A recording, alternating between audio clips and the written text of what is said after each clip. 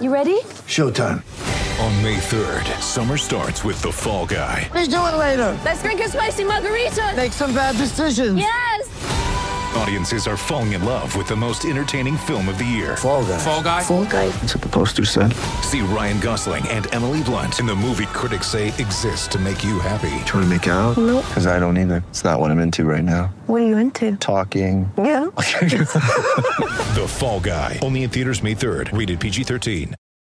This is Logan Swinkles from Mornings with Ian Smith on SNZ, and joining me now from Chiefs Manawa is assistant coach Brent Kaua. It's a great time of year with the return of Super Rugby Aupiki. So what are the excitement levels like amongst the camp to get out there on Saturday and take on the Hurricanes Poa?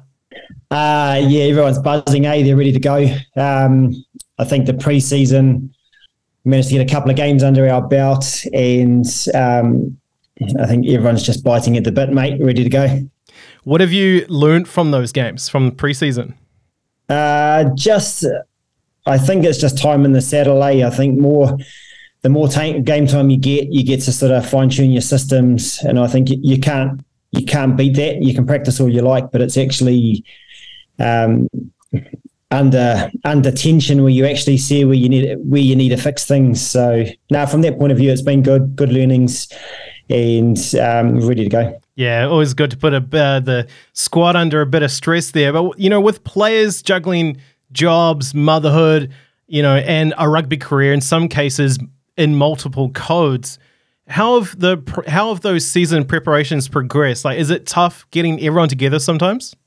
I'll say it's working in the right direction. So everything's getting better, and I think I don't know, based off what happened last year and the momentum of women's rugby, like, we can't expect things to go from 0 to 100 straight away. I think it's still putting systems in place, making sure we progress it at a good speed as well. And I think, could it be better? Yeah, I think it could be.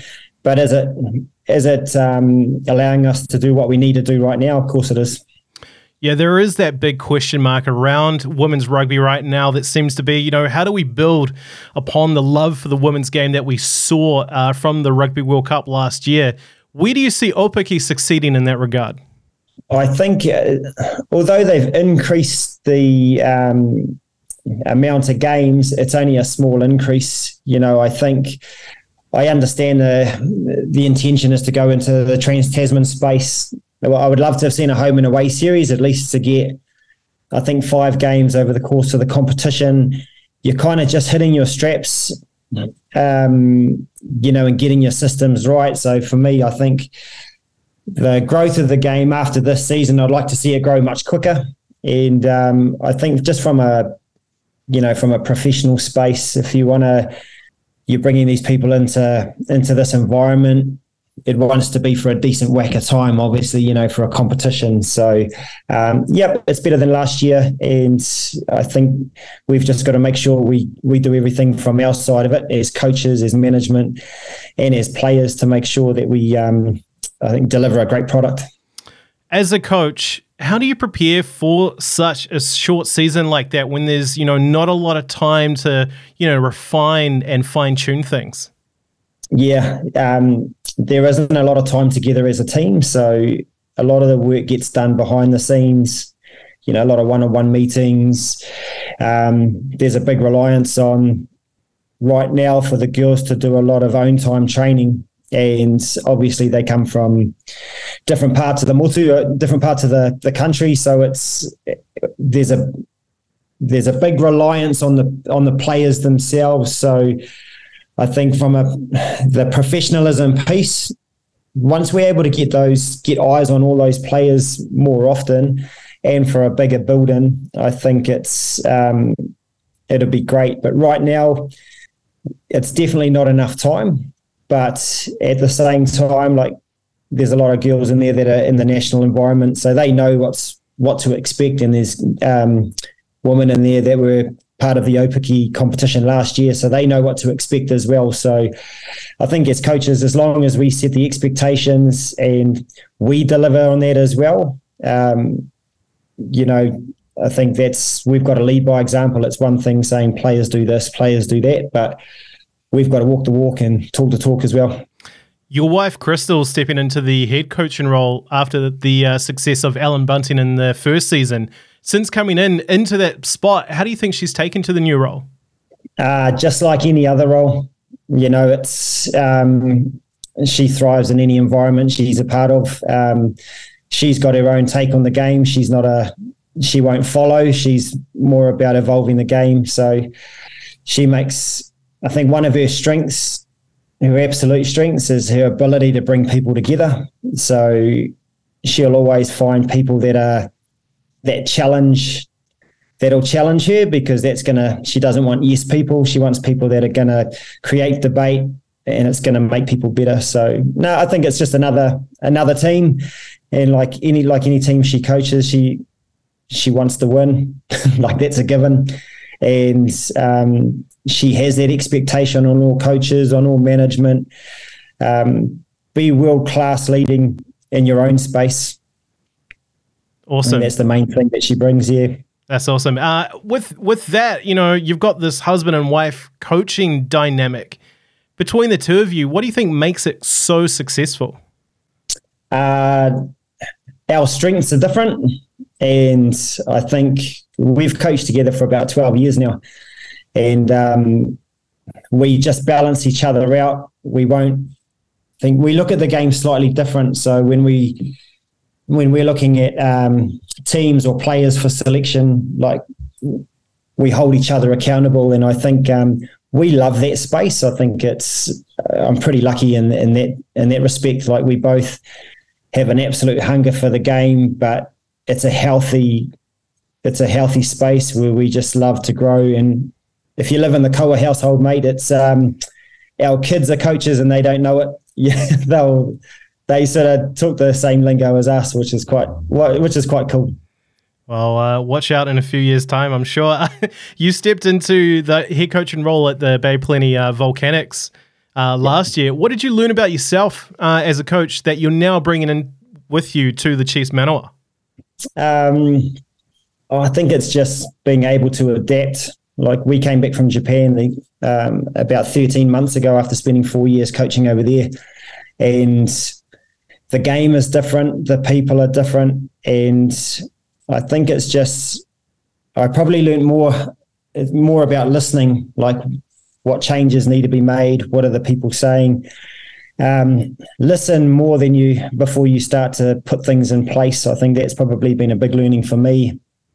And just working with new coaching staff, like getting different people involved, making sure that everyone knows their role. It's a growth environment. I think that's always something I like to challenge myself on. Speaking of, working in with new coaches, can you just explain to our listeners who else is involved in the coaching setup there at Chiefs Manawa and how the roles differ? Yeah, so we've got Daryl Suasua and Greg Smith. So Greg Smith's our set piece coach. Daryl Suasua is our attack coach. They're both highly experienced coaches in their own right. Like, Daryl's been to a couple of World Cups with the women. I think he's one of the trailblazers, to be honest, in the women's space. Same as Greg. Like, they've got a vast experience in the game across the men and women's space.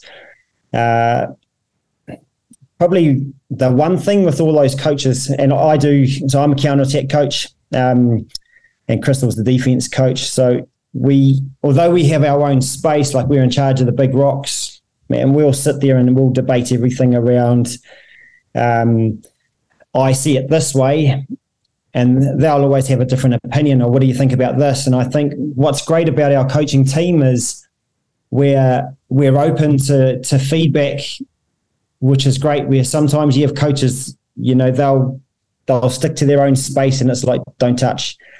I think with us, I think our first few meetings together, we spent sort of 6 to 8 hours, like, just getting to know each other, picking our brains around rugby.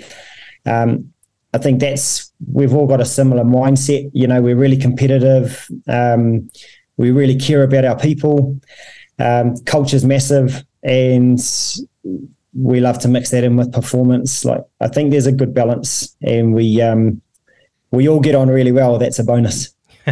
And I already know what the expectations are coming in as defending champion, so I don't even need to ask you about that. But looking at some of the players in the squad this year, you've got Tanika Willinson, who, that's a name that's going to be familiar to rugby fans that follow the Blackfern Sevens. So when she was announced, Crystal mentioned that she's a champion of the unseen mahi. What does Tanika do off the field to help strengthen the team? Oh, I think it's just it's great that she's come from the New Zealand Sevens environment. She just has that professional mindset, so she knows with Sevens you're constantly in those pressure environments. You're playing tournament. Each tournament is pressure, and so bringing that calm nature, I think you can't underestimate how important that is to an environment. So Nex has got a big mouth. She's that's one of her strengths, but I think we've been involved with Nex for a long time. So we started coaching Nex when she was about 14 years old. So we had her at Hamilton Girls High School, and she's just a great human. But I think when it comes to selection, like, we take all that into account. So it's not just Nex. It's every player. Like, you've got to have the skill set, work ethic, but you've just got to be a bloody good human as well. So then we can go to those places and actually push each other, and there's not going to be any negative reaction to it. You've brought in a couple of big names from rugby league circles as well, with Abigail Roach and Api Nichols. How do you see them slotting into the Chiefs Manawa lineup, and what impact can they bring? Again, they're great players. They've got a rugby background as well. So Api used to be Cook Island Sevens, and we coached her back then as well. And same as Abby, she was Auckland Sevens, and they just bring a professional mindset. And they're people that'll do the work behind the scenes. They're detailed people. Once they know the detail, they can play with freedom. So they definitely add to the environment. Absolutely. Is there anyone else in the squad that you're hoping to see a big season from that the fans should keep an eye out for? We've got to be honest, like, we've got some exciting people right across the board. We've got a couple of young'uns like Oliver Watherston. We've got Georgia Dales. We've got some big riggers up the front as well, and Shah, in terms of Shah. So, I think for us, it's not more of the individual players. It's more around how well we play together. If we do those jobs well, then I think the people who score are just on the end of the line. And just lastly from me, Brent, considering your experience with coaching women's rugby, where would you hope to see Super Rugby Aupiki go in the near future? You sort of mentioned partnering up with the likes of Australia, but where else could it go?